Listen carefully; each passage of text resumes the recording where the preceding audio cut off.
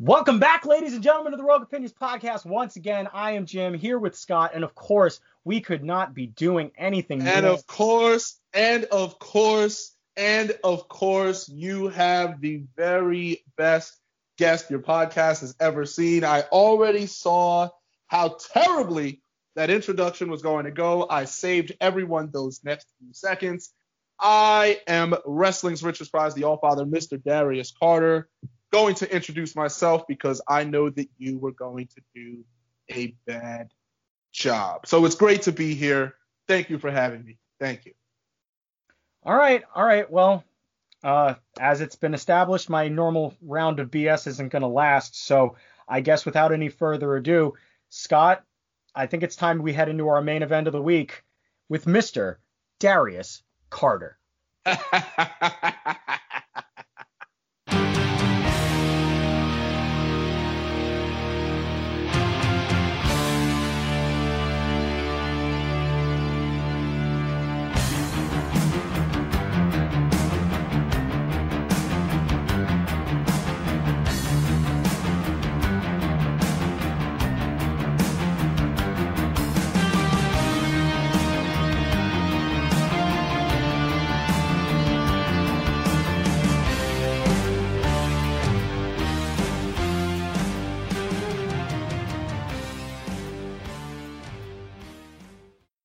Ladies and gentlemen, welcome back to the Rogue Opinions podcast. And of course, we could not be taking a week-long stroll through the Pro Wrestling Magic Kingdom and sitting down with the heavy hitters, the pillars of Pro Wrestling Magic at the moment, without talking to the All-Father, wrestling's richest prize, and the current reigning and defending Pro Wrestling Magic Dark Arts champion, Mr. Darius Carter.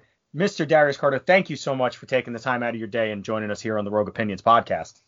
Oh, the wrestling's richest prize, the All-Father, the technical tormentor himself, and 42 days in as the Pro Wrestling Magic Dark Arts champion, Mr. Darius Carter. Oh, I mean, smell that, feel that.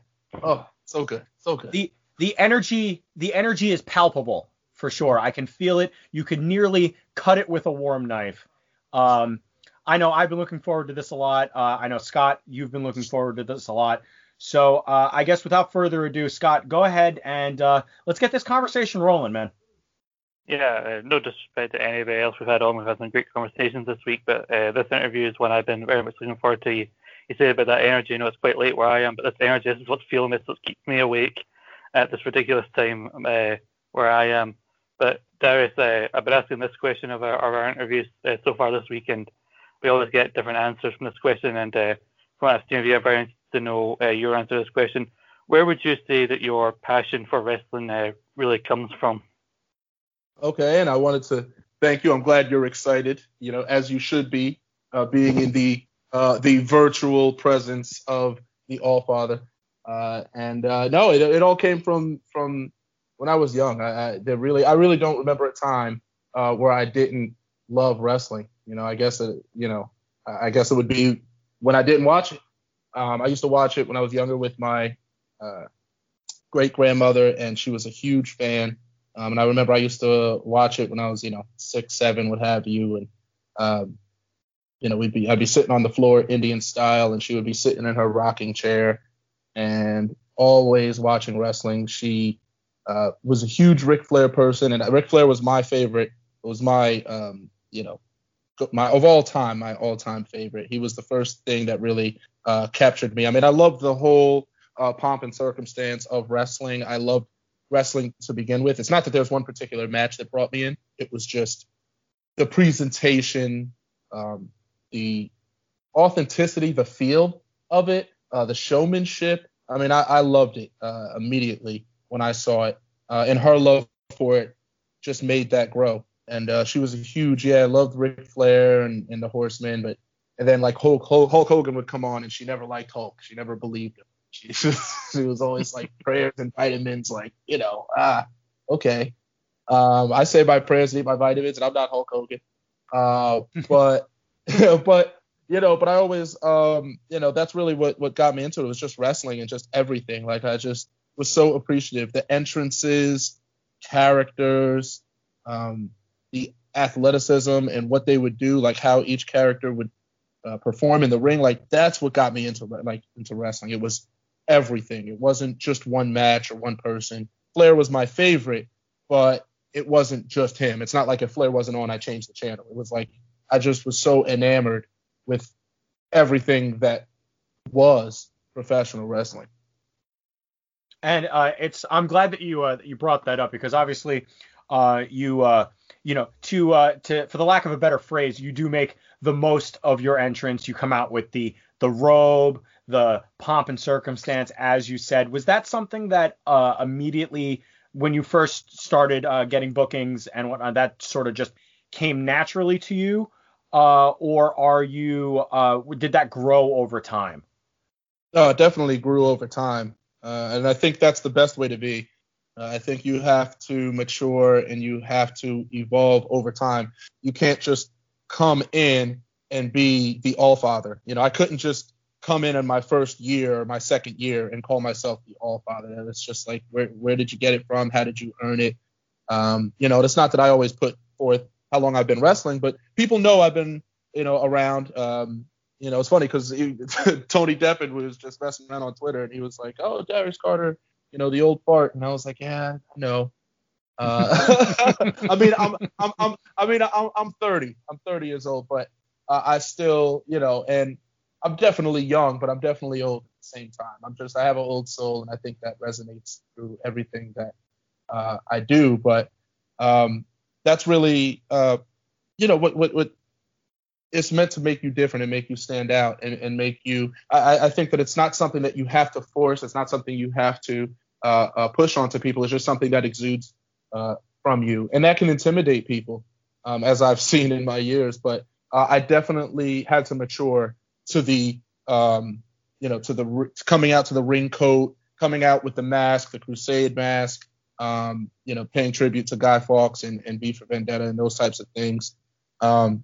I started actually wrestling in suits, which is funny enough. I would come out in a suit and I would literally take the shirt off, take the jacket off, and I would wrestle in the suit pants. I had knee pads and I had boots underneath. I always had wrestling. I would not wrestle without wrestling boots. That's kind of how I came up. Yeah. And that's how I always felt, no disrespect to people who wear the shoes now, and because that's just the way that it's kind of gone, which is another topic. But, I had the boots, I had the knee pads, and I was wrestling in the suit pants. And eventually I would come out in the linen suits, and people remember that, like the white linen with the brown belt. So I don't. It was always, money was always a part of it, because I was fortunate early in my life. My mom worked for a Fortune 500 company, when she was 19. So she, like, that type of workmanship kind of came in me, and I was always that way. As a kid, I was always about just working and just keeping myself busy. I wasn't a couch potato by any means. I was always just looking to do something. By the time I was legally able to work, when I was 16, I immediately jumped in. So it was just kind of like hustling, and the work and the process has always been a part of who I am. And I think that she helped kind of mold me into that person, into the man I am now, because I'm always just looking for the next thing. Like, I'm happy with you're always happy. I'm always grateful for my accomplishments, but I'm always seeking the next thing. I always want more. And that type of hunger, it can't just be satiated. And I think that's something that I learned growing up, is just to have that. And maybe that's why I loved Ric Flair growing up so much, because Flair never seemed to have enough. It was never enough for Flair. In terms of the character and who he presented. He would have the championship, he'd have the suits, he'd have the jewelry, he'd have the women, he'd have the limos, but he still was always fighting to just have more. And that's something that always kind of inspired me in a way. It's like you never can. It's never enough, and you have to think that way, and that's how you get better. Yeah, you know what they say: oldest line, oldest ride, longest ride. If I could get the words out properly today. But yeah, like I was saying, with your entrance and the pomp and circumstance, and remembering back to the days when you were in a suit when you would wrestle, because you do show up. I mean, I've been at the building quite a few times. When you show up, camera ready, and it is such an impressive sight to see as I'm running around filming stuff. You walk in ready to go immediately, and that is something that always stood out to me when we're lucky enough to have you in the kingdom with us. But going back to what you said about, because you never seemed like an idle hands kind of guy. You always seemed like no matter how busy you are, you want to continue to keep moving forward. So when you were growing up, were you doing the Greco-Roman Olympic style wrestling? Were there other sports in there, or was it all just work, then wrestling, and then sleep?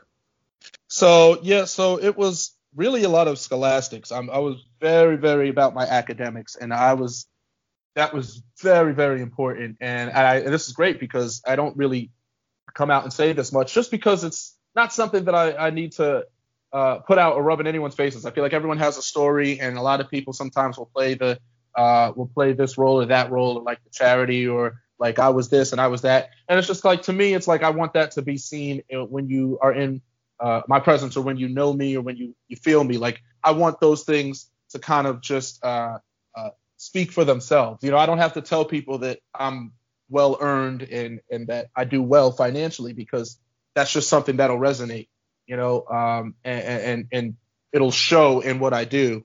And that's the beauty of it. That's the art of it. I like that feeling. I like to be successful and for that success to exude. I don't want to have to tell everyone in a room what my resume is, because you should already kind of somewhat know, or you may know, and that's pleasing in its own respect. So that's to me is what it's all about. It's just about building and just creating and just making yourself known and being the guy, like you said, that's ready to go. I come in through the door, and I'm ready to do the promo. Hey, Darius, good to see you, man. We need to do a promo. Like, let's go. Like, I can put the bag. Let's go. And I love that. I love that lifestyle. I love doing that.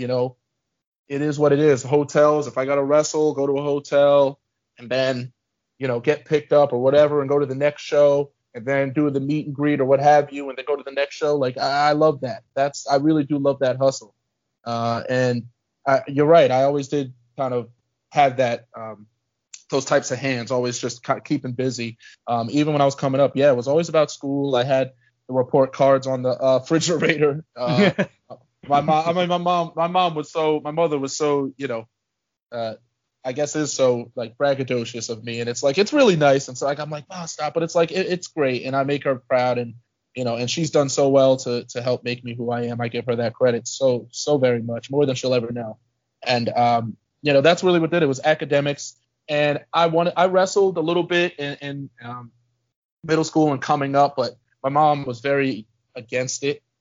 She wanted me to be focused on the academics, and I think she was. With wrestling, it was hard because I didn't ever want to talk about it too much to her about me doing it, just because it's like, you'll find out when it's time. You'll know. She's a smart person. She probably knew before I knew she knew, and it's like, we don't need to really talk about it until it's time.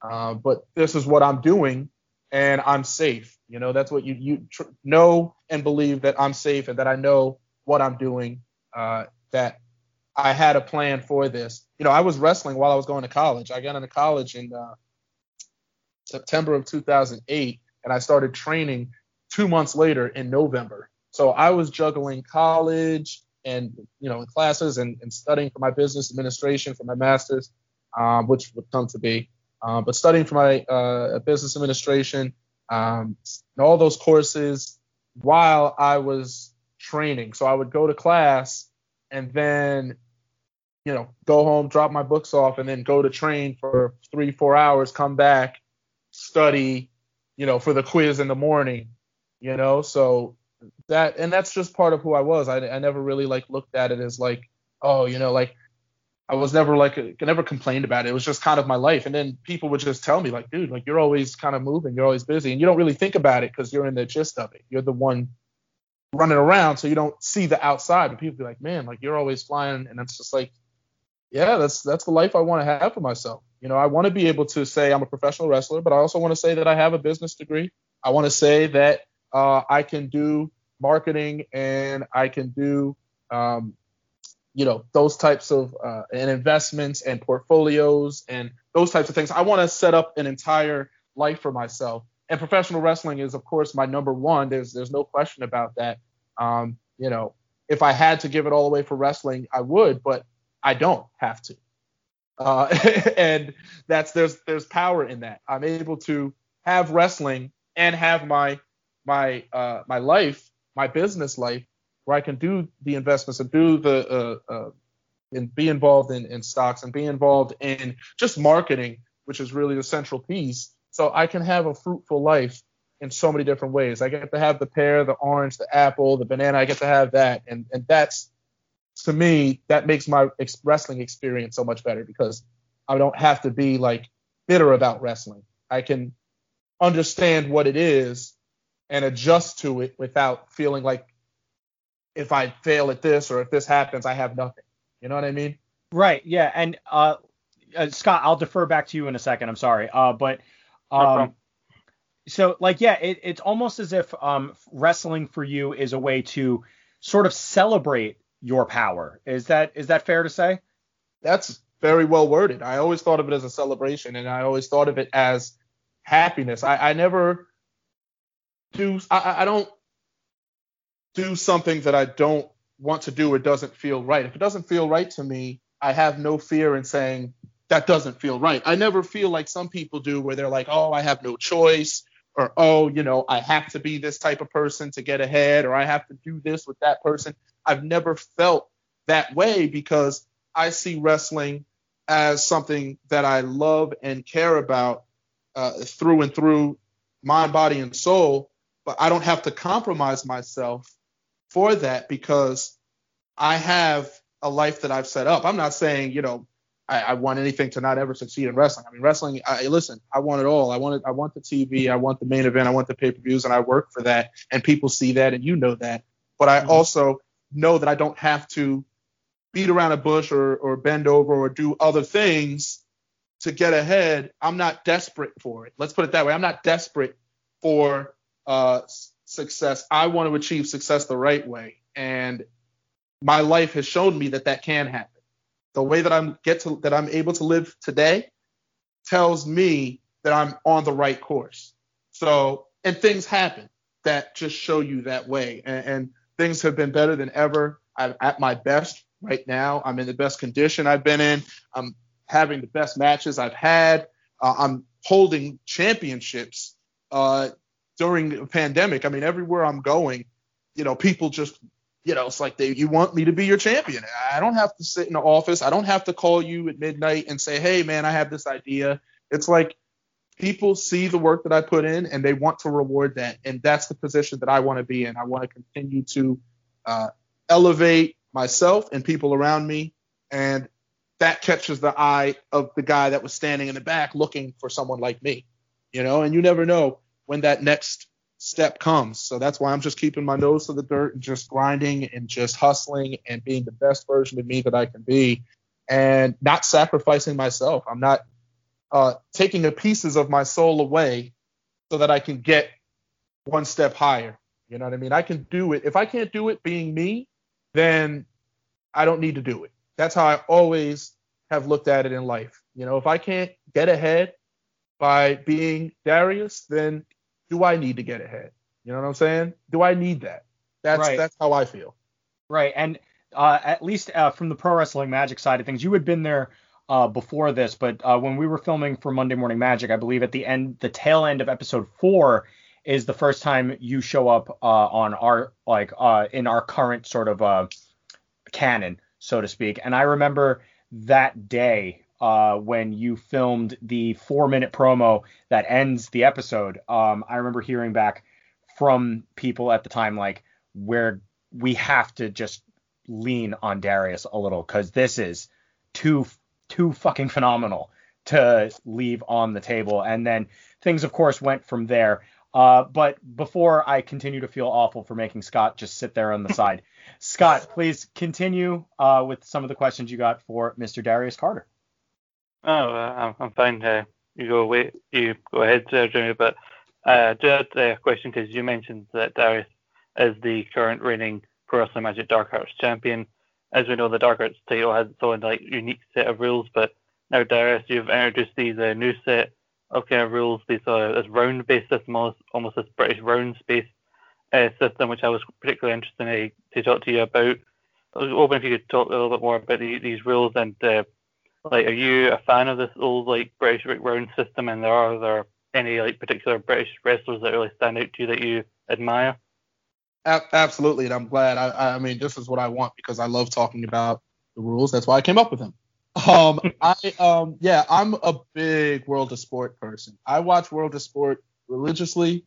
I can make you sick with the World of Sport that I watch. I remember years ago, 10, 11 years ago, I was watching World of Sport, and it was me, Chris Dickinson and Picky Sanchez. And Picky Sanchez is like, change it up, put on Muda, and I'm just like, you know what I mean? And I was just so enamored. I was watching that was just my thing, World of Sport. So Steve Gray, Jim Breaks. I mean, everyone says Johnny Saint, but I always loved Steve Gray. I always loved Jim Breaks and his arm manipulation, the digit manipulation.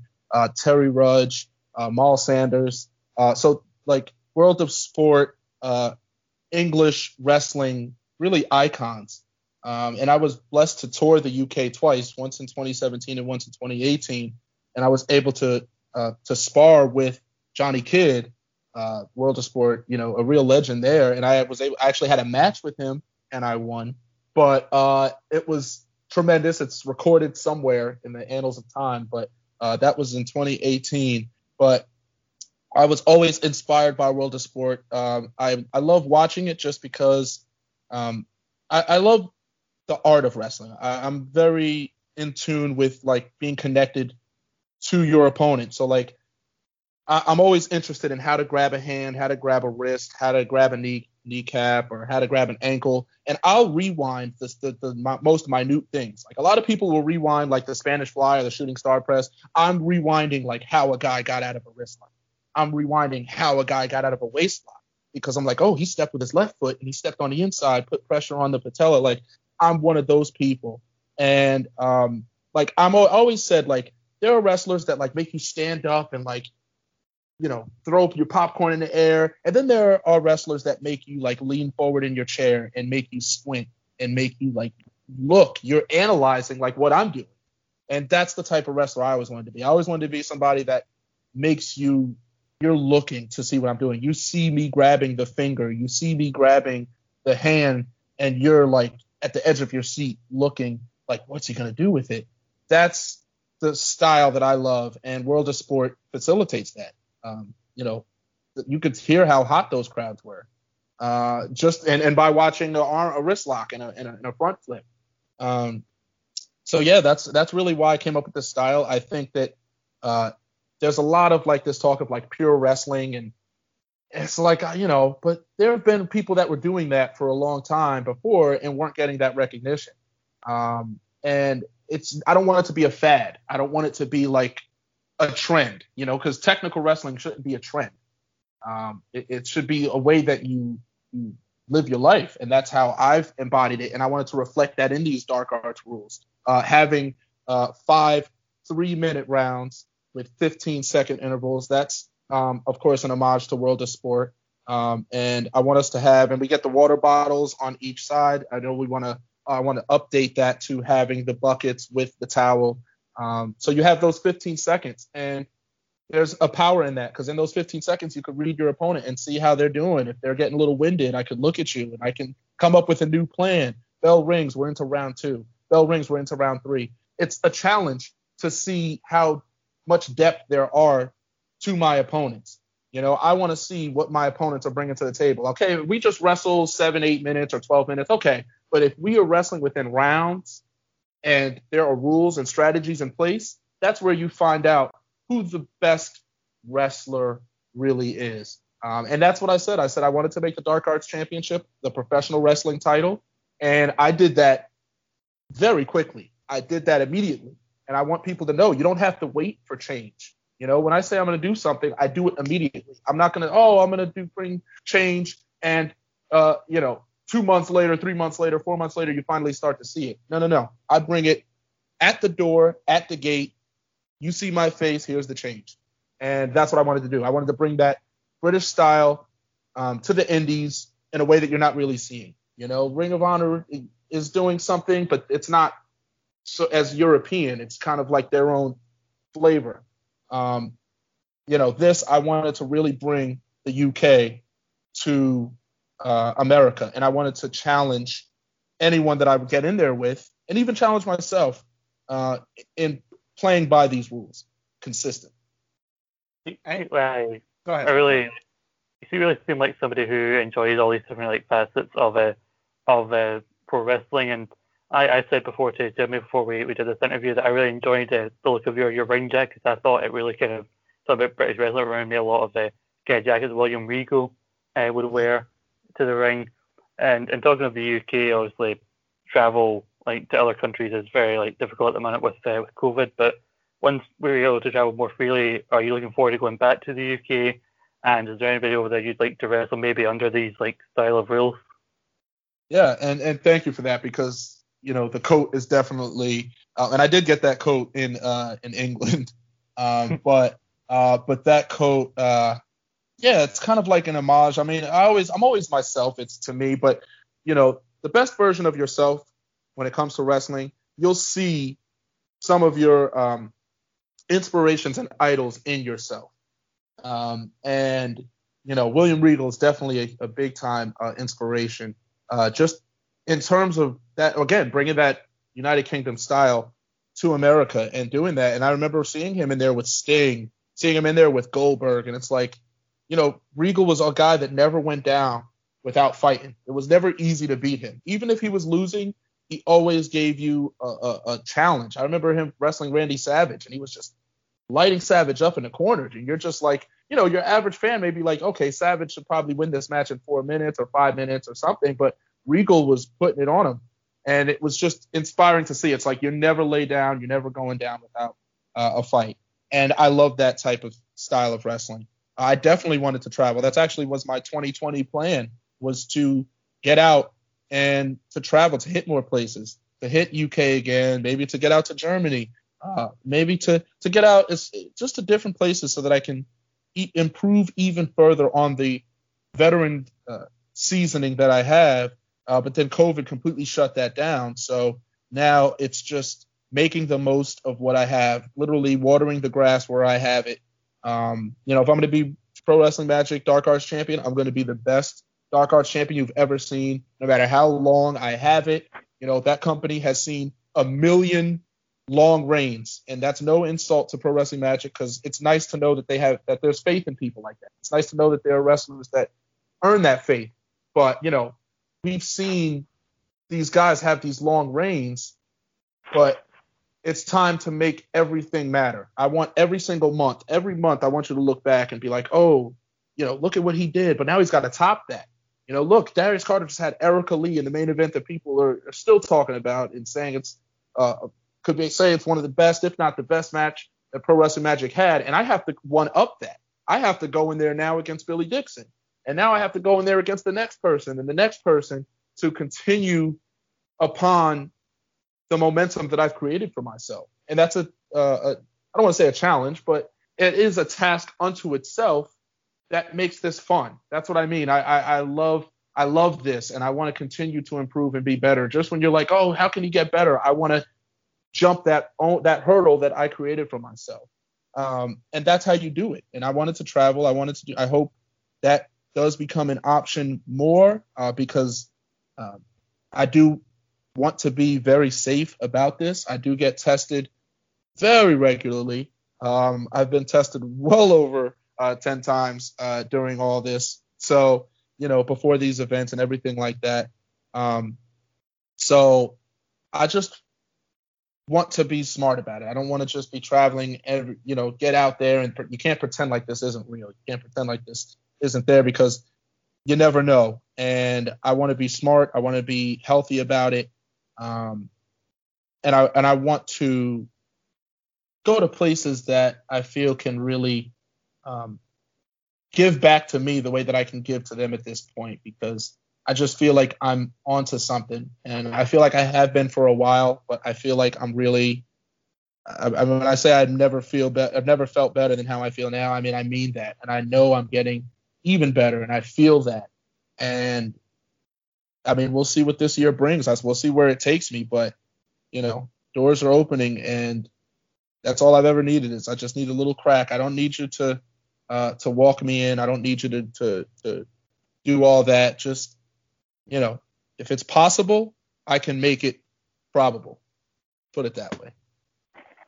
That's an incredibly interesting set of things. I have so many questions just coming out of that answer alone.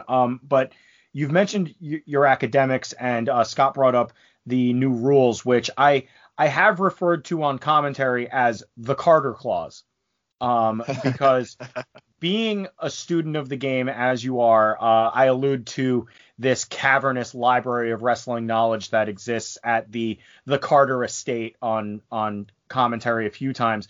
Would it be fair sort of to call it the Carter Clause? And if not, I can and will think of something else. No, that's fine. Call it what you want to call it. I mean, at the end of the day, it's me retaining my championship and proving that I'm the superior wrestler. So by all means, hashtag it, call it what you want. To me, it's just about showing the love for wrestling. Every time you see me in that ring, I want that to be evident. And I feel like these rules help bring that out. I feel like it makes it different. And even though I've been doing that style within these rules, it becomes even more evident. It's right in your face.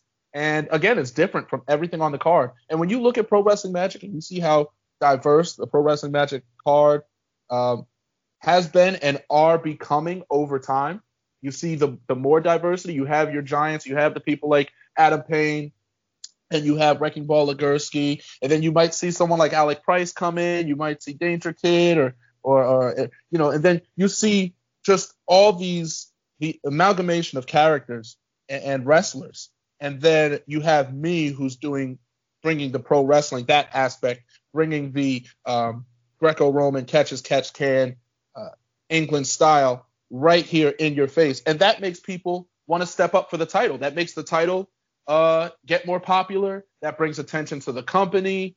That's a good business move all around, and that's another reason I did it. I mean, it wasn't just to be selfish. It wasn't just to do what I wanted to do. It was to create interest with this championship that may not have existed before, to create new interest and to generate attention. I get messages, people saying, "Oh, what's up with the rules?" They ask, and even though I'm posting what the rules are, they still message you. But it's like it's nice to see people want to do that. They're like, "Oh, there's not really a place that's doing that, and I want to do that. I want to wrestle within those rounds. I want to test myself, and I want to test myself against you." And it's nice to hear. I mean, it's almost kind of sad because once they get in there with me and I start rocking them, then you can see it in their eyes. But it's I like it, man. It's just survival. Oh, that is that confidence that I love out of you, Darius. That makes these conversations so entertaining. But you specifically with the rule change, it is long overdue in my personal opinion, because I've been with Pro Wrestling Magic a couple of years now, possibly 3 years, maybe 4. Point is whenever I heard about the rules to the Dark Arts division and that there was this sort of long forgotten clause in the Dark Arts division that once you win the title, you are entitled to change the rules, whether that be with the way Monster did it, where everything was just sort of a falls count anywhere, sort of hardcore style, or when Adam Payne had it, where it was more like hard-hitting, strong style stuff. And then when you get it, what you did, which I think is the most impressive sort of move that I've seen in Pro Wrestling Magic or indie wrestling in a long time, is that you've managed to return the champion's advantage to what was a advantage-less situation for the last few years. Was that a conscious move on your part, or was that just sort of like lucky happenstance? That was absolutely a conscious move. That was absolutely me knowing ahead of time how I wanted to do it. And, whether that sounds better or not, maybe it sounds cool to say it was an unconscious thing. But no, I wanted that. I think that when you are a champion, that there are privileges to that role. That's why you see on Twitter I have the C in parentheses near my name, and I love that, by the way. I love that. Thank you. I mean, but I'm trying to tell people here, like, listen, guys, like, there's a reason why I'm a champion wherever I go, and why I hold on to those titles the way I do. And it's not anything behind the curtain. It's all in front of the curtain. It's everything that you see. It's everything that you feel. When I come out there with the belt around my waist and I raise the title over my head, the championship title over my head, and you're looking and you're reacting, this is what it's all about. And to me, when you are a champion, it is a privilege. And I think a lot of people these days, in a real big discussion point, I think a lot of people just look at championships as, oh, that's a belt, and they just wear it and they're happy to be champion, but they're cool if they're not. It doesn't matter. Okay, it's cool. They take the pictures, if even that. Like, I just feel like there's sometimes a disconnect between a champion and their title. It just doesn't seem like sometimes some people don't promote it. They're just kind of hanging out, and they just show up every month as champion until they're not anymore. And then it's just okay.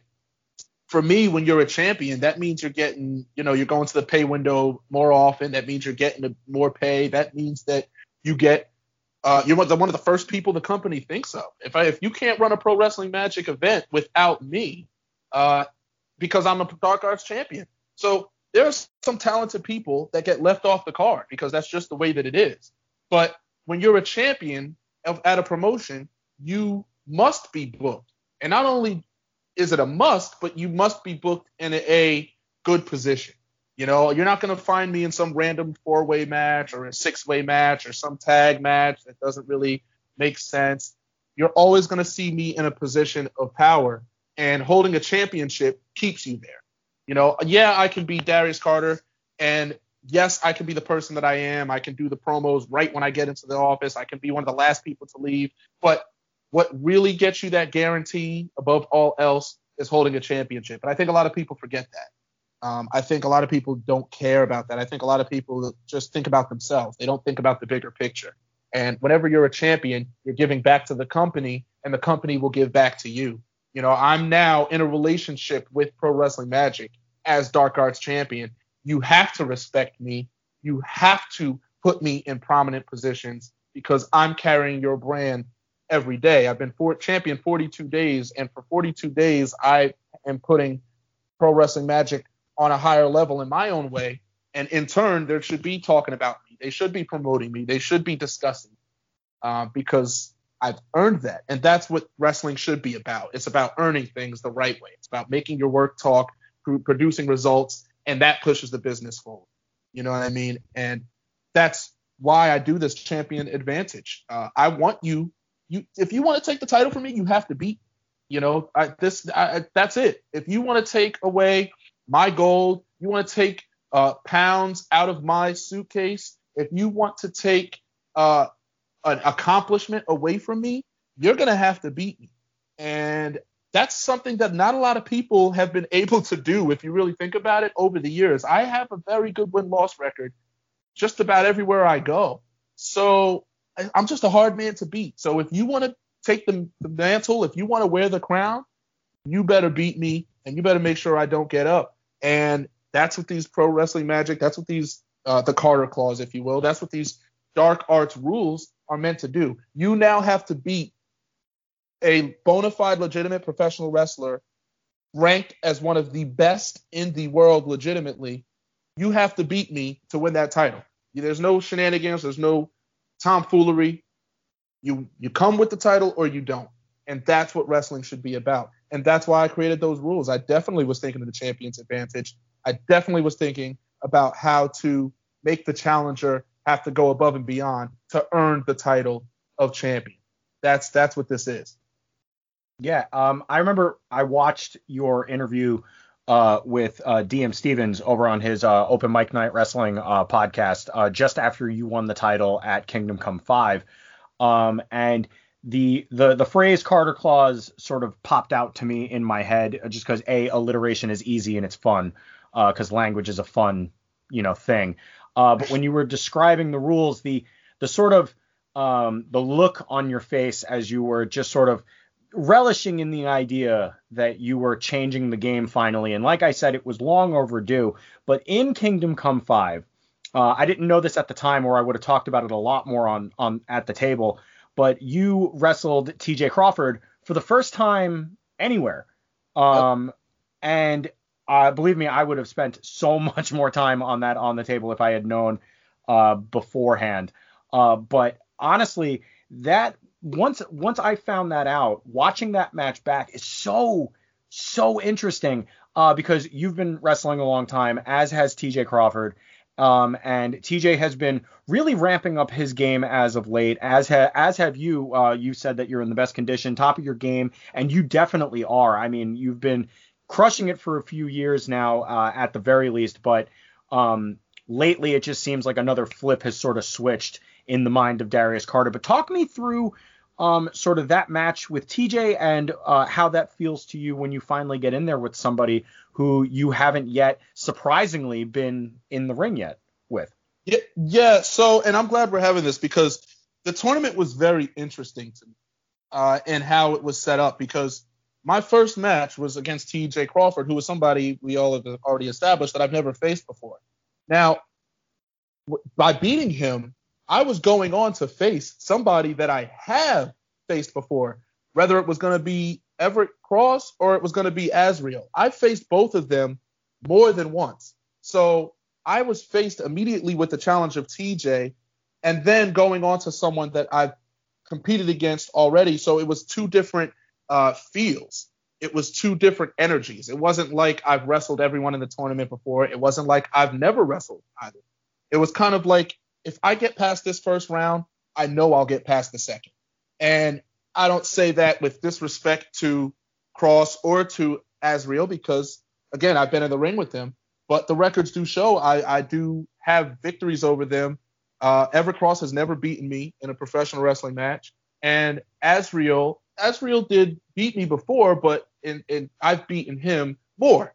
So I have a greater win-loss record against those men. So I knew that once I got past TJ, I said to myself, well, I have to win this finals match because I faced these men. I know these men. I've beaten these men before. I'm definitely going to beat them again. And I say that with respect to them. I'm just being honest. It just is what it is. It's one thing when you face someone and you've beaten them, there's just the confidence that you have. And I faced Azriel and Cross over time. I faced them 1 year, and then I faced them another year, and I've beaten them for almost every time. So I kind of felt that. But TJ was different because I was faced with a challenge immediately. And when you're facing TJ, when you're in that first round, this is how a tournament is. You can't see through your first opponent. You have to be in the present, but you also have to be thinking ahead. It's a very strong mind game that you're playing because you have to be ready for the present and the future. I have to see Crawford as the threat that he is, but I also have to see past him in a sense. I have to not only beat this man, but I have to beat him as close to 100% as possible so that I can go in there against Everett Cross or Azriel and not lose. Because if TJ really puts the work in on me, and I've never wrestled this man before, I can go into this finals match against someone I've already beaten and lose. And that's another feeling entirely that it can bring upon me. I couldn't imagine how I would think if I made it past TJ and then got to face, let's say, Cross and then lose, and when I've never lost to Cross before.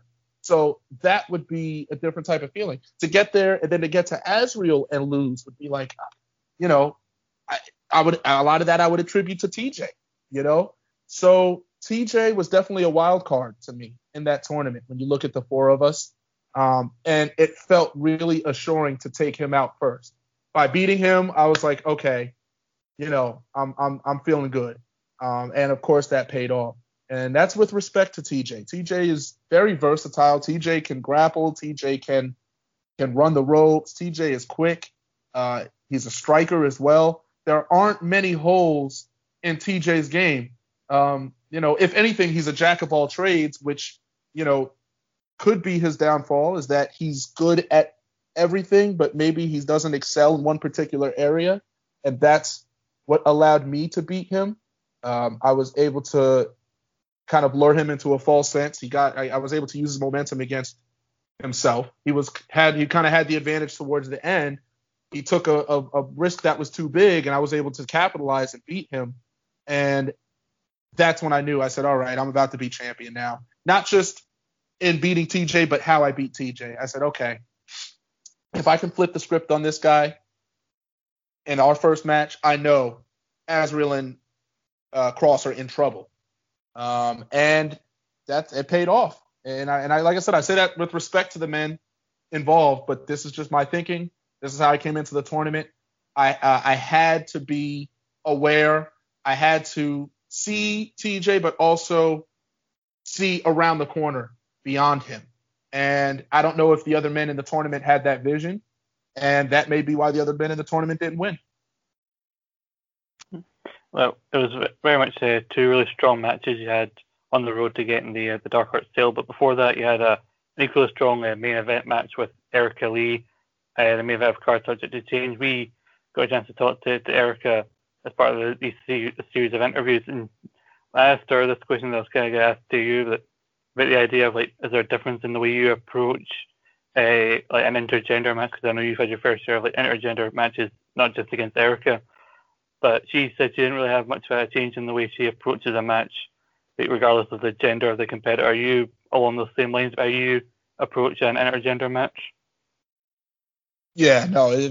To me, there's no difference. To me, if you're standing across the ring from me in your ring gear and the bell rings, then it's a match. Then it's pro wrestling, and that's how I've always seen it, and that's how I continue to see it. If you can't tell who's working harder than the other or who's better than the other just by their gender. You can't do that. That's a poor way of thinking, and that shows weakness in yourself. You know what I mean? If you're going in there against a woman and you don't think and you completely dismiss any type of accomplishment or ability that woman has, then you're only doing it to yourself. You're putting yourself in a situation. If you get beat, who can you blame? You know what I'm saying? If you lose that match, who do you blame? You blame her? Well, that means that you underestimated her. I mean, either way, it comes back upon you. And my thing is, I always want to be the best. I want to be the very best, the premier, the apex. And you've got to face everybody to be the best. I don't want to just be the best man. I want to be the best wrestler.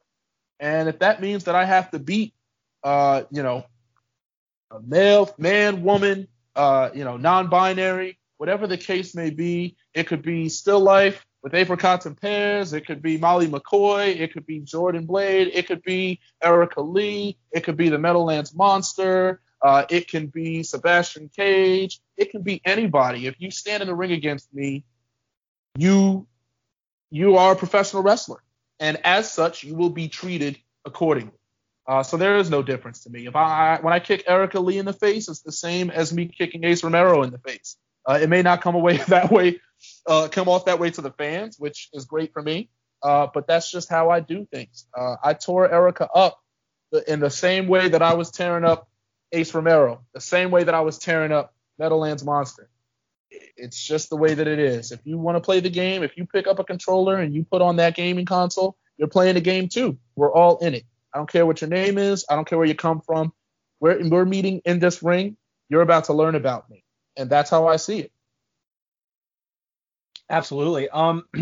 So you mentioned something a few minutes ago about wrestling, say, Azrael and Everett Cross.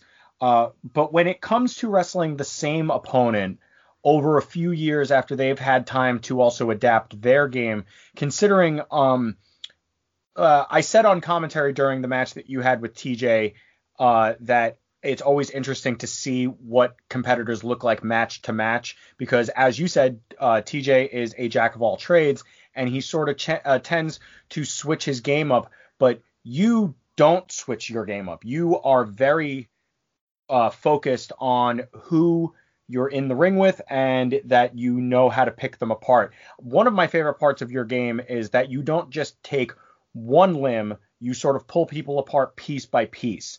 But when you face someone like Everett Cross, who has dramatically changed the way that he wrestles over the last couple of years, when you go from wrestling him a couple of years ago to wrestling now, what goes through your mind pre-match? What is that like leading into like especially the title match? Everett Cross had never lost a Dark Arts title match before you defeated him when the title was vacant. So that also is a big thing that plays into your favor when you wrestle people like Everett Cross. So when somebody has switched their style up so dramatically, what does that do to your game plan, Mr. Carter?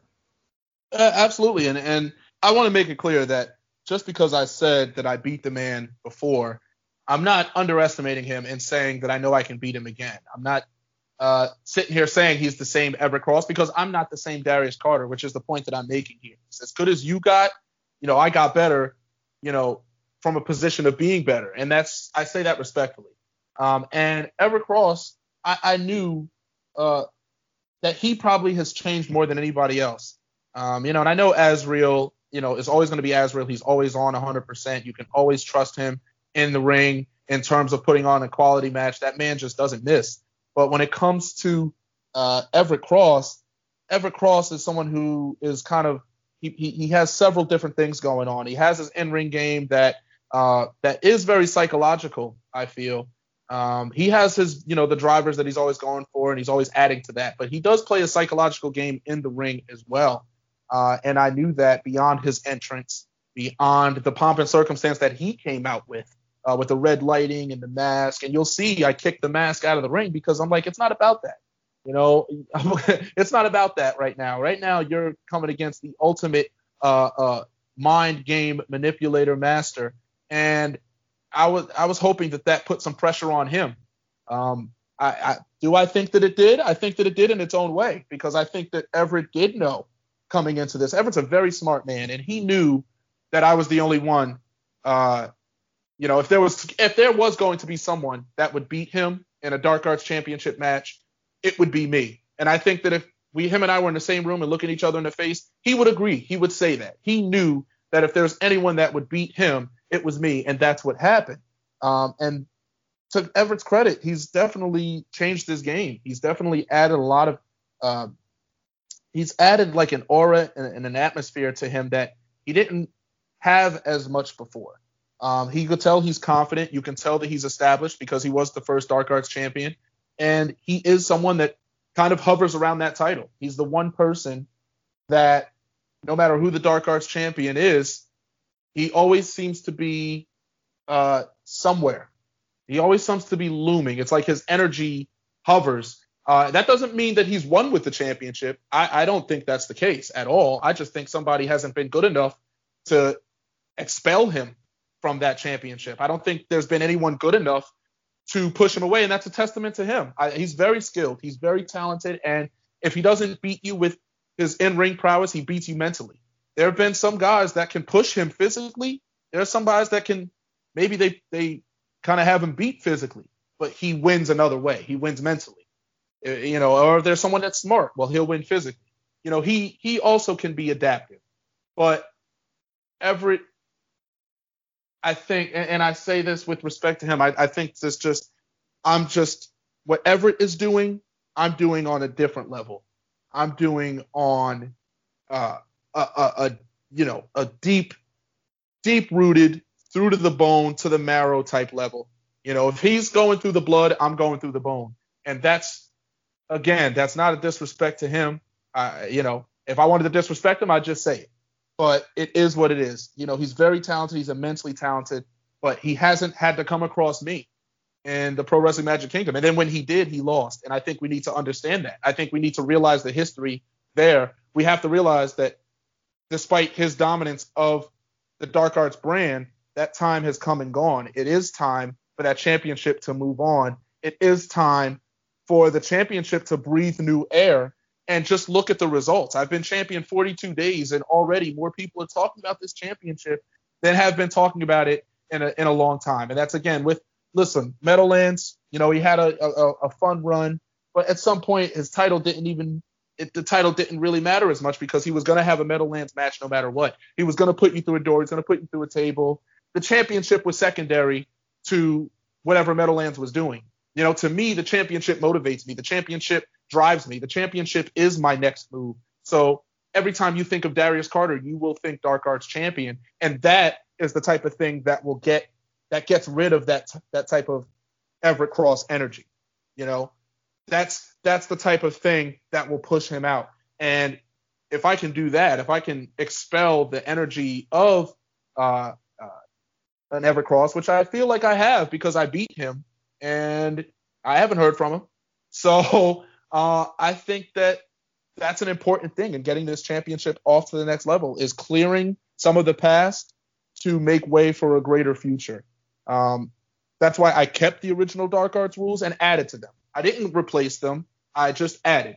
We still have the no disqualification. We still have the no count out. We still have one allotted rope break per competitor, which is a benefit because no DQ matches do not allow rope breaks. So every wrestler now gets one. You get one get out of jail free card. I kept those rules. But all I did was add to them, and now people are remembering them. All of a sudden, people are remembering the old rules. So somebody failed along the way. If I'm able to bring these rules to light like this, if I'm able to make you remember old rules, if I'm able to make old rules seem new, somebody failed before me. And that's up to you to decide who failed. I don't have to tell you that because you've already told me how successful I've been. I don't have to say it. So take the champions that came before me. Take the Adam Payne, take Joey Ryan, take the Eddie McQueen, take Everett Cross, and you tell me where it went wrong, because I've taken that championship and look what I've been able to do within 42 days, and look what I'm going to do in the coming months. And having been there at the tapings and watched your match with Billy, there is definitely a freshness to the title. Me putting my bias aside for Everett Cross, because I grew up with him and he has been a constant sort of force in my career thus far. Putting that aside, you really have done what no one else has been able to sort of do with the Dark Arts title, and you've made it specifically yours, which is something that is very consistent through what I've seen of yours over the years. I do have a few more questions. Scott, I want to defer to you again, just because I know that you've been wanting to talk to Darius. So please continue with your set of questions, but I do have a couple of more for Mr. Carter as we start leaning towards the latter portion of this podcast here. Yeah, there was one question I'm very interested to ask, because the people we've talked to so far have been not shy about talking about their future goals and what kind of the end goal is for them in their career. And I noticed a tweet from you, Darius, on your but yesterday at time recording, looking back at a match you had with the man now known as Karrion Kross back in 2019 for Warriors of Wrestling, while he was now on NXT, talking about how he said how he almost didn't make it to that contract. For you, as somewhere like WWE or particularly NXT, kind of the end goal for you, where you want to end up, and is there anybody currently there that you'd like to wrestle, maybe a rematch with Cross? Oh, absolutely. That's definitely the end. I mean, end goal. I don't like the term end goal, and I think we would all understand why, given everything that we've already discussed to this point. There really isn't an end. I can make it to WrestleMania and win the title at WrestleMania. It's not over. Now it's next WrestleMania. If I main event WrestleMania, how do I get better? How do I improve from that, which is its own journey unto itself? So it never ends. But to answer your question, because I understand what you mean by that, I definitely would love to be in an NXT. I would definitely love to be in like an NXT UK. Those types of things. I love the wrestling that's going on there. There's just so much passion. You can see it in the ring. You can see it when they're in their entrances. You can just see everyone cares. And Karrion Kross is definitely someone I'd wrestle again. I beat him, but I would happily like to do that again. I mean, I was literally watching that match with Santos Escobar, and I'm just like, man, like the way that he's picking apart that arm, I was really, I guess that type of thinking carried over. I mean, now once you've seen him get injured and lose the NXT championship, it's kind of like that's going to be a targeting point. So, okay, there's that. But for me, I targeted the arm. I did all that before he even had the contract. This was maybe a month or so before he was signed with the WWE. It was one of his last matches. I'm not going to say it was his last because I don't know that for a fact. He was out there doing his thing, but I was definitely towards the end of his matches there. And his style is just so physical. He's so aggressive, but he's also very calculated and concise. And that's the type of greatness that I want to be in there with. It's not about just being in the WWE or being in AEW or being in Ring of Honor. It's about who you're facing there. I don't just want the title. I want everything that comes with it. I don't want to just go to NXT. I want to wrestle the best. I want to wrestle him, Finn Balor. I want to wrestle Pete Dunne again. I want to wrestle with Kyle O'Reilly if I get the chance, Roderick Strong, whatever the case is. The talent is just so high. You're going to get better every single match, no matter how good you are. And that's the type of company I want to be around. I want to be around wrestlers that will inevitably make you better. That's why I love this Dark Arts division and being able to create it and mold it into my own, because I'm forcing improvement across the board, not just from my opponent, but from myself. I now have to look back at those matches and approach them from a round to round basis.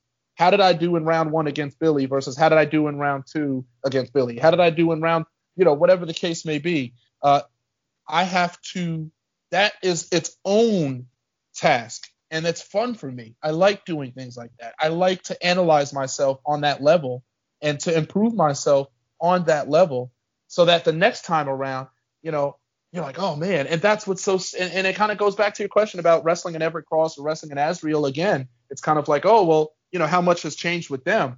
But for me, I want to change at a quicker rate. I don't want to just wrestle you in 2018 and in 2019. I'm like, I can wrestle you twice in 2018, and I'm a very different person in September than I was in March. You know what I'm saying? That's the type of difference I want to have. I just want to be better in every way. And I'm not just sitting here saying, oh, change your gear and do all those outward appearance things. No, I want it to be something in the ring where you see it. You see that I did something in July, and then in September, you'll be like, oh, well, if you're really paying attention, you can see the differences. And that's what this is about. It's just about improving at the quickest rate possible, being the best you can be as soon as you can be it. And that's why I like these Dark Arts rules. That's where I picked them up from. And that's why I'm doing them. It's all about getting to that next level. And I would definitely love to get in there and do something with Cross again. I'd love to really break his arm, which Santos didn't do, which is why he lost. So it is what it is. It's interesting that you mentioned NXT UK, because I believe they brought in the that Heritage Cup that gets defended, and that's got a kind of round system to it. So they're definitely NXT UK is definitely embracing that British style with the round. So I definitely think you'd fit in quite well there. Thank you very much, and I do watch NXT UK religiously. It's for me, it's my favorite program on TV right now. I mean, NXT, of course, is great, but NXT UK is just, it's 1 hour, it's a breeze, and it's just, I'm just hooked, whether it's the women's division, whether it's the men's, the main event. I mean, they just have such a great layering system. It's very clear who your tag teams are. It's very clear who your mid-card is. It's very clear who your premier women are. It's very clear. And then your main event picture. It's just a concise, to do it in an hour like that, and I feel like I always am getting a little bit of everything in every episode. There's always a women's match, or there's always a tag match. There's always a different flavor of ice cream that they present to you. And the Heritage Cup is definitely an inspiration in its own way. I love the Heritage Cup. I love the round system, and I just wanted to bring a round system to the indies, the available indies, where it's like, all right, you know what I mean? Where it's like, okay, guess what? You can see Pro Wrestling Magic will do that. And sometimes they'll use a guy and then they bring him back. And it's like, I want to help be a door for that. You might that might bring in another technical wrestler that wasn't at Pro Wrestling Magic or hasn't been at Pro Wrestling Magic for years because maybe he didn't fit in to the canon or to what was going on. But now with the Dark Arts Championship, we can bring that person back for this match. And then maybe we'll see them again down the road. That's what I'm looking to do. I'm looking to be a beacon for brilliant professional wrestling. I want to be the flare gun that makes you say, oh, I have to go there. And that's good for everybody. Again, good business across the board.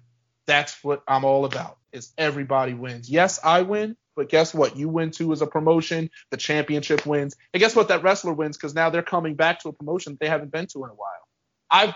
I know that feeling with Pro Wrestling Magic. My first run with Pro Wrestling Magic, I was defending other championships at Pro Wrestling Magic. I was defending the Tier 1 title at Pro Wrestling Magic. It was never really about Pro Wrestling Magic. It was really me defending my championship in that building. And I say that, again, as honestly and respectfully as possible. I wasn't crafted into what was going on there. And maybe that's because they had a lot going on. I don't know. I mean, I wanted to. It's not like I didn't want to. It just didn't fall into place that way. So that when I did take my sabbatical, my hiatus from Pro Wrestling Magic, I think we all knew I would be back, but the question was how. And when I came back, I made it very clear how focused I was on winning a championship. And that's the first step to making myself ingrained in Pro Wrestling Magic's story and their history. I have to win a title. I don't want to bring one from somewhere else. I need to come in with nothing and leave with something. And that's what I did. That's phase 1. Phase 2 now is internally recreating some of what you see with Pro Wrestling Magic, to literally create and manifest that change to where now we're bringing in different people. We're bringing in new eyes because of the attention that I'm bringing to this championship. So there are steps. Like I said, it's never enough. It's never enough. I'm never going to sit back and just be Pro Wrestling Magic Dark Arts champion. There's never contentment. I always have to elevate my game. And that's what this is about. That's what the rules are about. That's what the challenges are about. That's what this title is officially about, around my waist. Yeah, and I got to say that my favorite part of your entrance, it's not just the music, it's not just the slow walking or the shit talking to the people who are at ringside. The moment that your mask comes out through the curtain first, it sort of adjusts the temperature in the room, so to speak. And that is always something that I enjoy, either at the table or just in the audience, when I've been lucky enough to see you wrestle when I'm not working. I saw you wrestle at Bree Combination Wrestling one time, and that venue being totally different than the Kingdom was so interesting to see exactly how your game is just so specific to where you are and when you're doing it and your opponent. So your name has come up a few times this week from our other interviews, specifically with Erica and the Monster. I just wanted to run one or two quotes past you just to sort of get your reaction to what was said, just because I feel like that's the fair way to go about it. If you're brought up, you do deserve a chance to either agree or defend yourself, depending on what was said. So Meadowlands Monster was our first interview this week, and he said that he loves what you're doing with the title, but he did mention that you can hold the title warm for him until he decides to take it from you.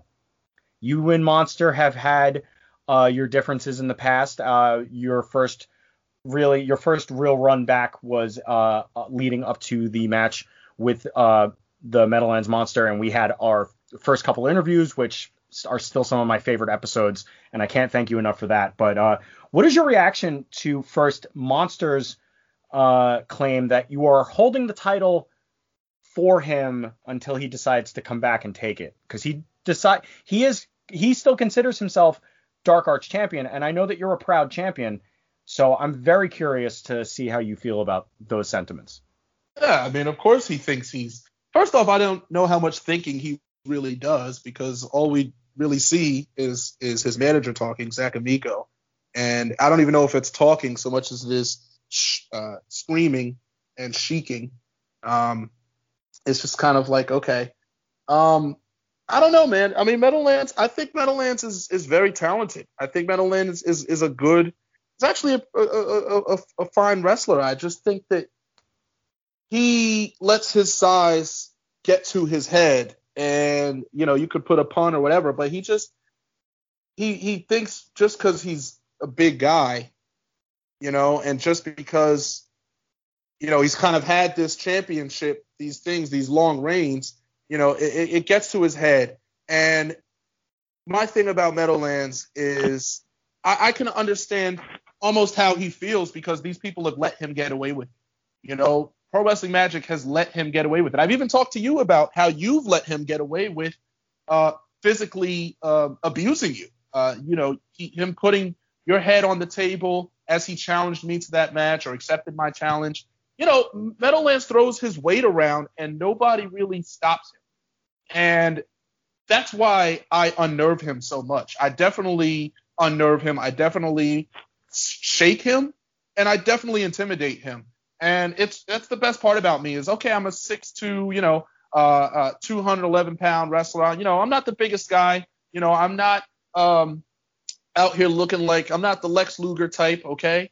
But I am able to intimidate people in ways that other people can't. I intimidate you mentally. I really make you think, wow, I don't know if I want to wrestle this guy. I don't know if I want to fight this guy. I don't know if I want to be his enemy. I think I'd rather be his friend. That's why I have a stable in so many places that I go to. That's why I had the Carter Group. That's why I had the Crusade for Change. That's why I had the Hostile Collective. Everywhere I go, people want to, you naturally want to be at my side because they don't want to be my enemy. They see the benefit of being, and I get benefit by having allies. So it's mutual, but people gravitate in that defense. And, if Meadowlands ever wanted to be like my bodyguard, or if he wanted to do something like that, maybe we could work something. No, I mean, we're serious. I'm laughing, but that's what I think maybe that's a new role for him. Maybe he should do that, because the champion thing is cute, but, and it's different now that he's heavyweight champion, I guess. But when he was Dark Arts champion, it was uninspired. It was just, again, you're putting people through doors, you're hitting people outside the ring, or whatever the case was. You're power slamming people through the door, through the table. There's no DQ. I mean, we've seen that for like a year and a half, 2 years, 3 years, 4 years from him. And that's cute. But Meadowlands is kind of like he's like the pillar. He's a pillar there. I get it, because you got that Pro Wrestling Magic has leaned on him a lot. But he's like one of those pillars that it's kind of faltered. It's kind of flimsy, and the only one who doesn't really realize it is him. And that's just the way that it is. I mean, like I said, he's talented. He's good. I know a lot of people will think Pro Wrestling Magic. They immediately think of Meadowlands Monster, and that's cute. But Meadowlands is not the best wrestler at Pro Wrestling Magic. He's not the best in the ring at Pro Wrestling Magic. He's not the best on the microphone at Pro Wrestling Magic. So why is he the one that everyone talks about? And I think that I challenge him in a lot of ways. And I think that he's fortunate that he's heavyweight champion and that I'm focused on the Dark Arts Championship, because if I did want to beat him, I would. When we had that match at Kingdom Come 4, I was a different Darius Carter then. Okay, I'd come off the triple threat match, and I had not wrestled Meadowlands before at that point. And even then, I had him on the ropes. He got me out of nowhere. And fine, you can have that. But Meadowlands left that match in worse condition than I did. He still reminds me to this day, I owe you for the hand. I owe you for my hand. My hand still don't feel the same. I know it doesn't. I know it doesn't. Nobody else did that to him. Adam Payne didn't put him out. He would have by now if he could. Nobody has been able to do psychologically what I've done to Meadowlands Monster, and that's just in one match. So I'm glad that I come up in his podcast. I'm glad that I came up in his interview. I'm probably going to come up a lot more because he knows where the real champion stands. I mean, I only laughed just because on that show, Monday Morning Magic, Monster did take a few liberties with me, and I have let him know that through shitting on him through his matches for the last couple of months after what he's done. Because that's just what happens. My dad always told me my mouth was gonna get me in trouble, so I just leaned into that and created a career out of it. But so also earlier today, at the time of recording, we interviewed Erica Lee, and we of course spoke about the phenomenal nearly 30-minute main event that you guys had together at Card Subject to Change. It honestly was one of my favorite matches I've ever seen live. I've been to countless wrestling shows, whether it's working, not working, big time wrestling and everything. But that was one of the most deserving matches that I've ever seen to garner the main event tagline. So congratulations on that. You really both were in there, and you both really had your working boots on, so to speak. I know that you always do when you do, but you and Erica seem to have a chemistry that is fairly undeniable. But you did come up briefly in the podcast directly from Erica, and she said something that played into her beating you that night. Of course, minus the she did mention the Yakuza kick that nearly knocked her top lip off of her body and stuff. So it's not that you weren't given the props to a certain extent, but she did say that part of what played into her defeating you was she waived her flexibility in your face. So because I mentioned to her that you did sort of nearly make contact between the bottom of her shoe and the side of her face when you had her wrapped up in the STF at one point.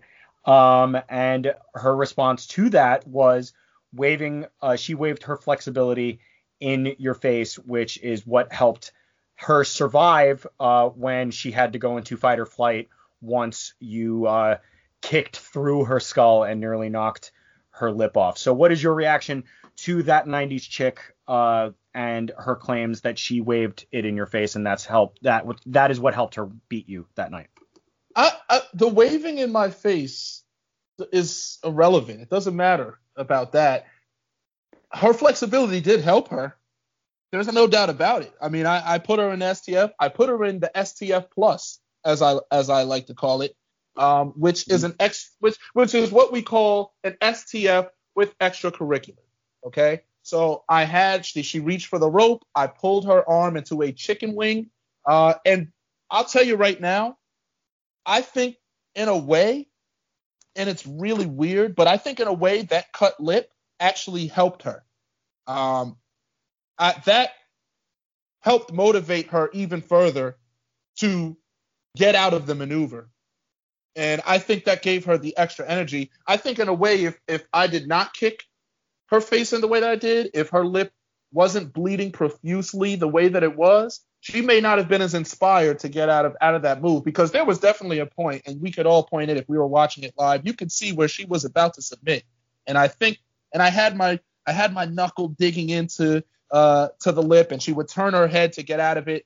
And listen, I give the woman her credit. I mean, she made it to the rope, but I also feel like that would not have happened under any circumstance. I think if that happens again, or if that happened in 3 more times, I put her in that hold, she would submit. I don't think she doesn't get out of that STF every time I put her in it. Let's put it that way. I think that was a good night for her. I think it was the most fortuitous night of her career. She got the main event. She got the main event against Big Match Carter, the best pound-for-pound professional wrestler in Pro Wrestling Magic.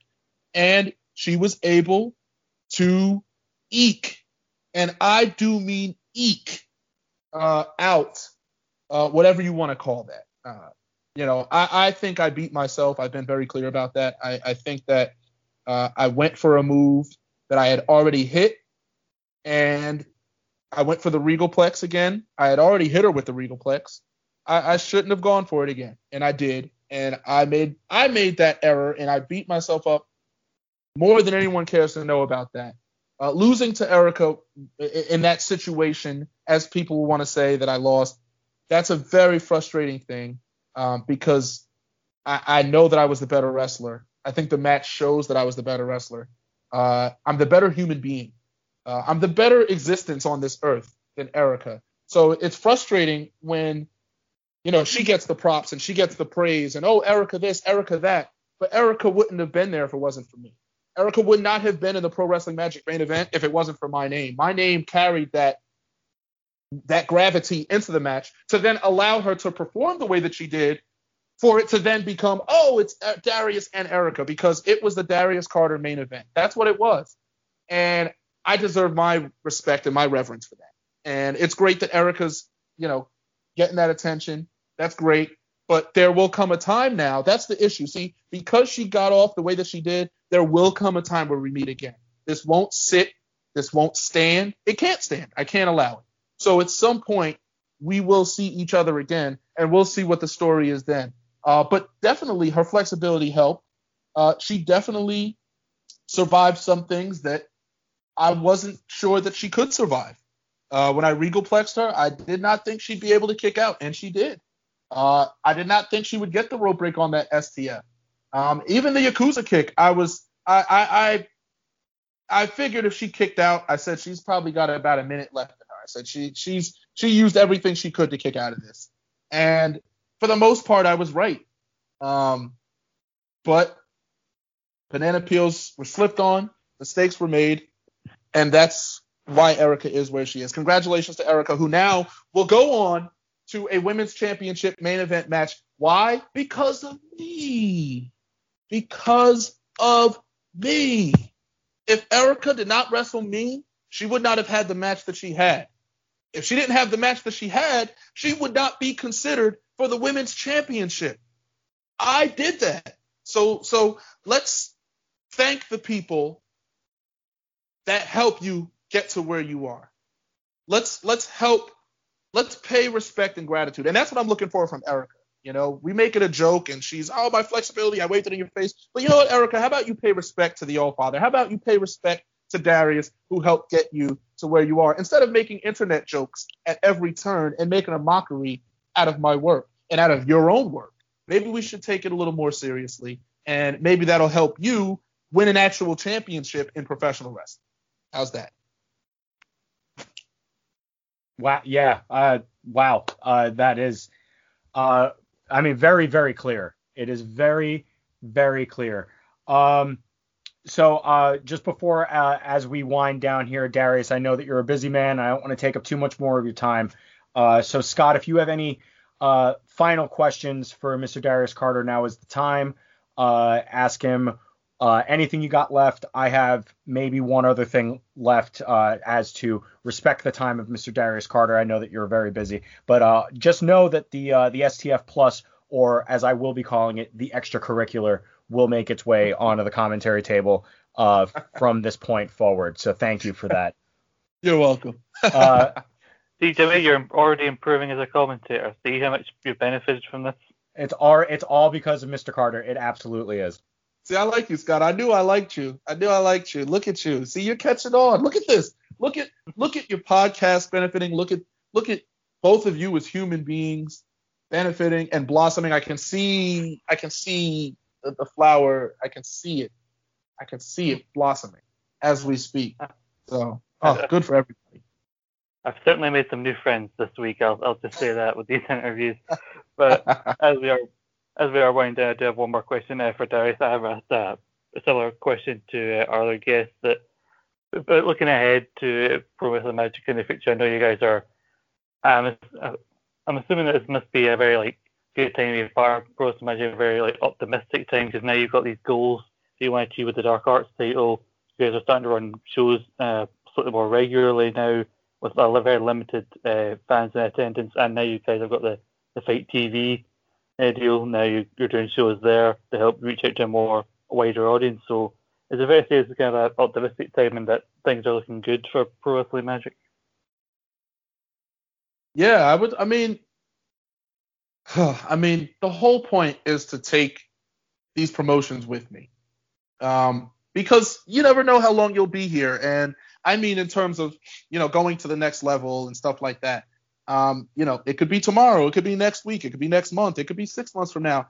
I just want everybody that I've worked with to not only remember me, but to use me as a standard or as a measuring stick.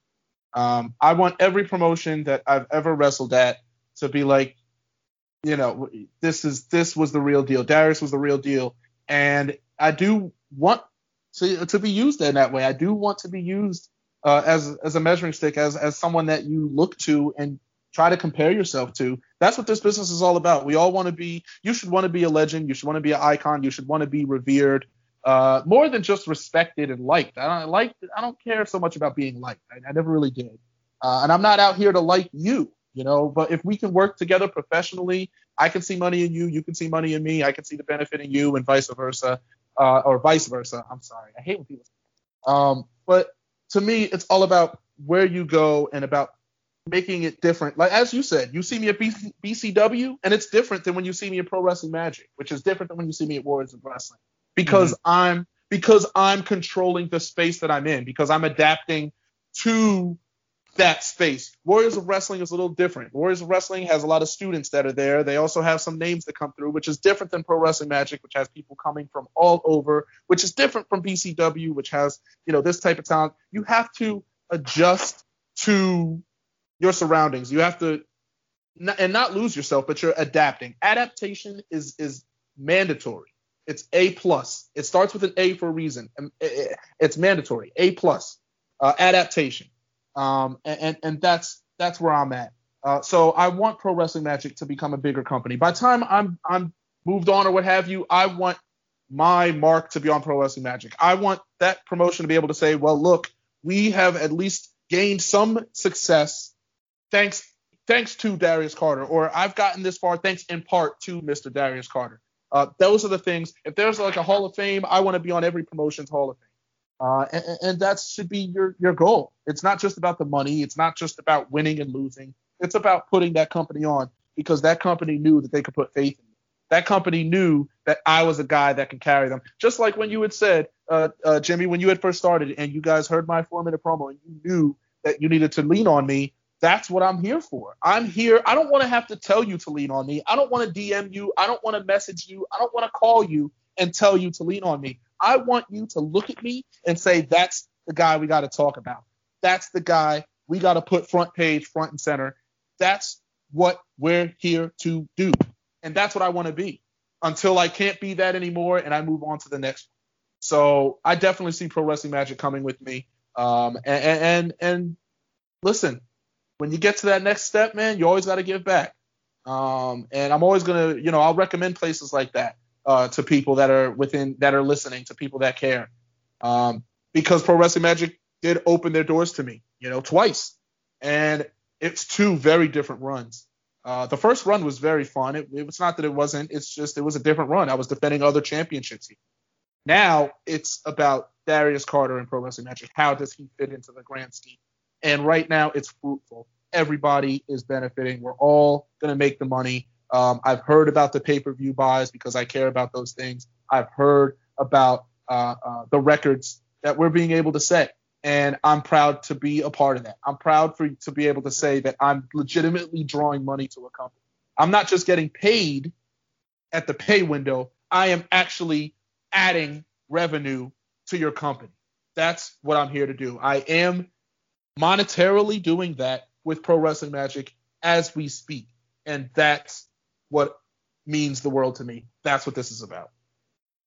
And you have been doing an absolutely fantastic job. You have helped Pro Wrestling Magic appear on the map more than most other acts have. I remember seeing #Carter versus Lee back a card subject to change floating around a lot.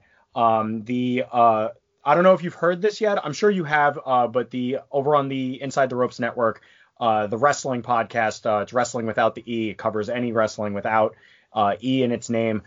They covered Kingdom Come 5, and they spoke very highly of not only your presentation, but how you work and wanting to see more of you. And specifically, they said that you are one of the guys that they look at and are sort of confused that no one has scooped you up yet, like for television and whatnot. And personally, that works out well for us on the Pro Wrestling Magic side. But if you haven't heard that yet, I believe it's episode 12 of the wrestling podcast. They do cover Kingdom Come 5, and you are spoken of very highly over there, Mr. Carter. Yeah, I've actually, and I always try to keep my eyes to the sky in terms of all of these the podcasts and everything. And I do want to hear about people that are talking about it. And I was actually directed to this to the podcast by one Joseph Finnegan. So I did actually get to give that a listen. It was Hard to Kill with Gary Cassidy. So the wrestling podcast. Yep. So I actually have it bookmarked. So there you go. But it means a lot. And you have to, as a wrestler, you have to revisit your accomplishments. And I say this to people all the time. You can't, as much as you're moving forward, you can't just forget what you've accomplished. That's why I tell people, know your championships, know how many you've won. I am a 16-time champion in my career, and I have won 13 different championships. So these types of things should matter to you. These types of things should care. I have championships that I've won from here, from PA, in the United Kingdom and back. These things are resume building. And it's not just on paper. It's emotionally, it's mentally, it's spiritually. This is your proof that you're doing the right thing. When people are giving you championships, or not giving you, when you are earning these championships, when you are wearing multiple titles at a time, you need to realize what people are saying about it. You have to stop and think. It's not just, I'm holding 5 titles. It's, let me really evaluate the fact that 5 companies have me as their champion. What does that say about me as a person? What does that say about what the company is trying to accomplish? That's how I look at it. Right now I'm holding the BCW championship, who had their last show in Atlantic City, and I wrestled JTG there. Then we have Warriors of Wrestling, which I'm defending every single month. And then we have the Pro Wrestling Magic Championship, which is hotter than it's been. And that's all because of the commitment that you have to attest to these championships, to these companies. So it means a lot to hear those things on the podcast. It means a lot that people are looking out for me. As for why I'm still on the indies, we'll see, man. I think, to be honest with you, with the past few years, I don't think it has anything to do with talent. I don't think it has anything to do with quality. I think it's either people not seeing me or not having their own opinion of me. I think, you know what I'm saying? I think that there's a lot of there are things that go on other than the talent, which people get themselves caught up with. But if you actually know me, if you actually met me, if you actually understand how I operate, we're good to do business. You're going to see that I'm all about the business. I'm all about pro wrestling. I love professional wrestling, and I'll do everything I can to keep it alive. And that's why I come into the doors like that. I come into the doors ready to cut a promo. I don't leave until the last thing is needed. I always am asking people, do you need another promo? Do you need this? Do you need that? Because I love to do them, and I want to improve everything. I want things to be better. That's the type of person I am. Beyond just being a professional, that's who I am. And I think if you met me and you knew me and you saw that, there's no reason why you wouldn't want me to wrestle for you. And that's what I think it is. I just think a lot of these people just haven't, quote unquote, taken a chance on me. I think some people were a little scared of me instead of actually trying to look at things from my perspective. And I think the only cure to that is to just get yourself out there as much as you can, and then someone will see you. And then it's right there. You know what I'm saying? It could be quick. I can literally do a show next week and have the right person see me, and then that's it. I mean, I feel like I'm not even. I'm there. The ability is there. I'm there. It's just a matter of who's going to be the person, who will be the place to scoop. And that's not my call to make at this time. So we'll see. At this point, I'm just enjoying it, enjoying every month, every show that I have, every championship that I have, every match that I have, and trying to make that the best. And maybe someone sees it on Fight, maybe someone sees it somewhere else, and that translates to greater success. That's all I can say, But I'm not seeking the end. I love the journey. I love the journey. So I'm not seeking the end by any means. So bring it on. Right. And honestly, Darius, I've said this before, and I mean it every time I say it, but when it comes to competitors of your stature, I can't help but mean it just a little bit more, that long may your success continue, because you have been a welcomed re-addition to the kingdom, especially during these times. You've been so far a fantastic Dark Arts champion, and I know that I'm looking forward to rewatching your match with Billy. I got to see a cut of the show yesterday, and everything looks fantastic in black and white. And long may your successes continue, Darius. So as we close things out here, I'm going to go to you first because you are our illustrious guest. So please give everybody your Twitter handle, anything else that you got going on other than Pro Wrestling Magic this weekend, because I'll cover that in my little spiel at the end. Ah, there it is. So, firstly, you can find me on Twitter, on Facebook, and on Instagram, all / Mr. Darius Carter, Mr. Darius Carter. Okay, you should be able to spell that. But Facebook, Instagram, Twitter, and then my Facebook fan page is / Wrestling's Richest Prize. I like to do some things a little different there. I, do some exclusive posts there. But yeah, it's just tracking the numbers, seeing who's paying attention. I love to check the graphs and see who's the impressions. It's funny to see how many impressions you get versus actual likes and stuff. So I see who's watching me. There's a lot of eyes on me. There's a lot of eyes on me, man. A lot of people are watching, and some people may be waiting for me to slip up because they're bitter. But there are other people that are. It's nice to know that I have some supportive people. I have some supportive people in some very good places. So it's not just me against the world. It's just a matter of the right time and the right eyes. That's what it is. It's really that. And that's why I got to put on my best suit every single time. That's why I do. That's why I've been doing that.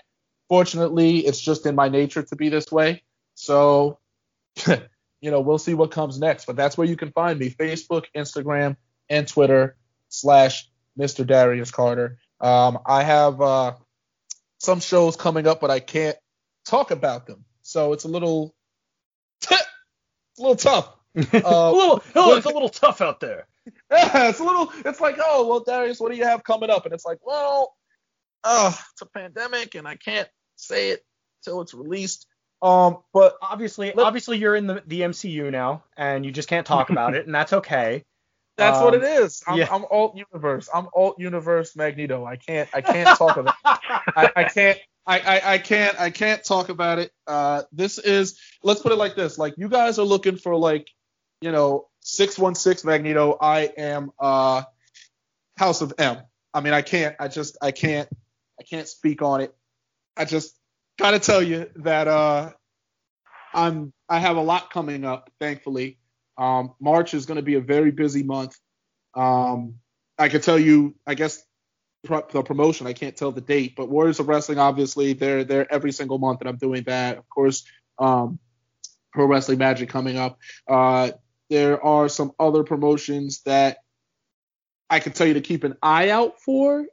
And even then, okay, I can tell you Camp Leapfrog, because I've been doing Camp Leapfrog lately. I debuted against at Christmas Trios against Blank. And then I came back and did my first ever death match against Brad Rush at Retro Leapfrog. So Camp Leapfrog, a lot of good things going on over there. So keep your eye on them. Wink, wink. There are other few promotions that I'm debuting for that haven't even put out the announcement yet, so I can't say them. But March is going to be very busy.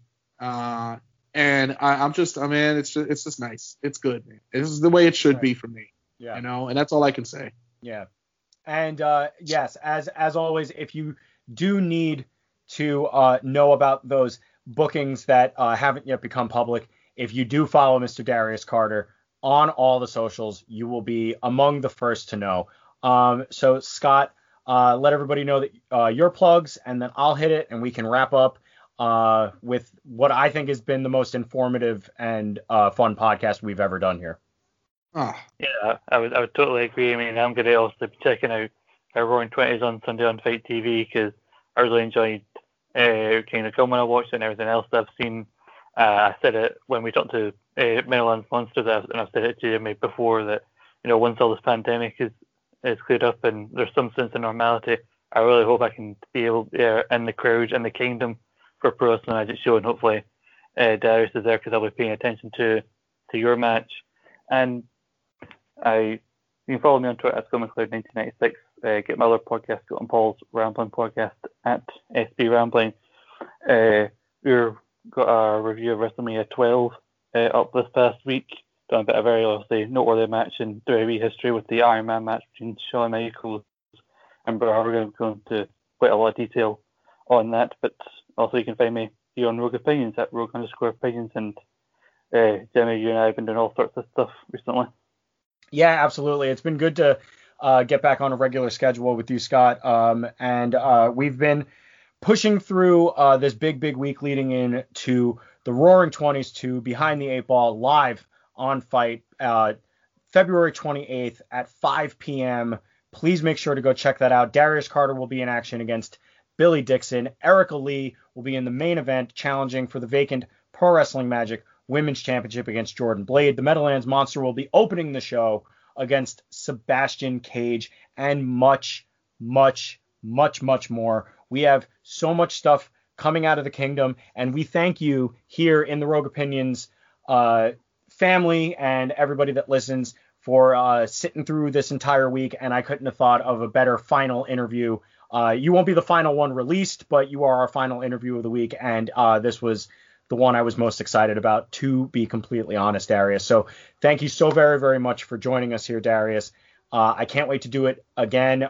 You are welcome back whenever you have the time, because this was absolutely fascinating and so much fun to do.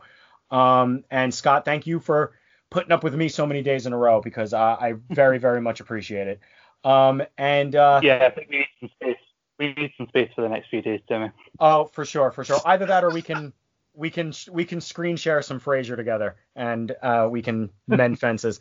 So, ladies and gentlemen, in the words of the immortal Yakko Warner, and due to our intro, I know that my usual bullshit isn't going to last, so I'm just going to say it peacefully, calmly, and with a welcoming tone. Good night, everybody.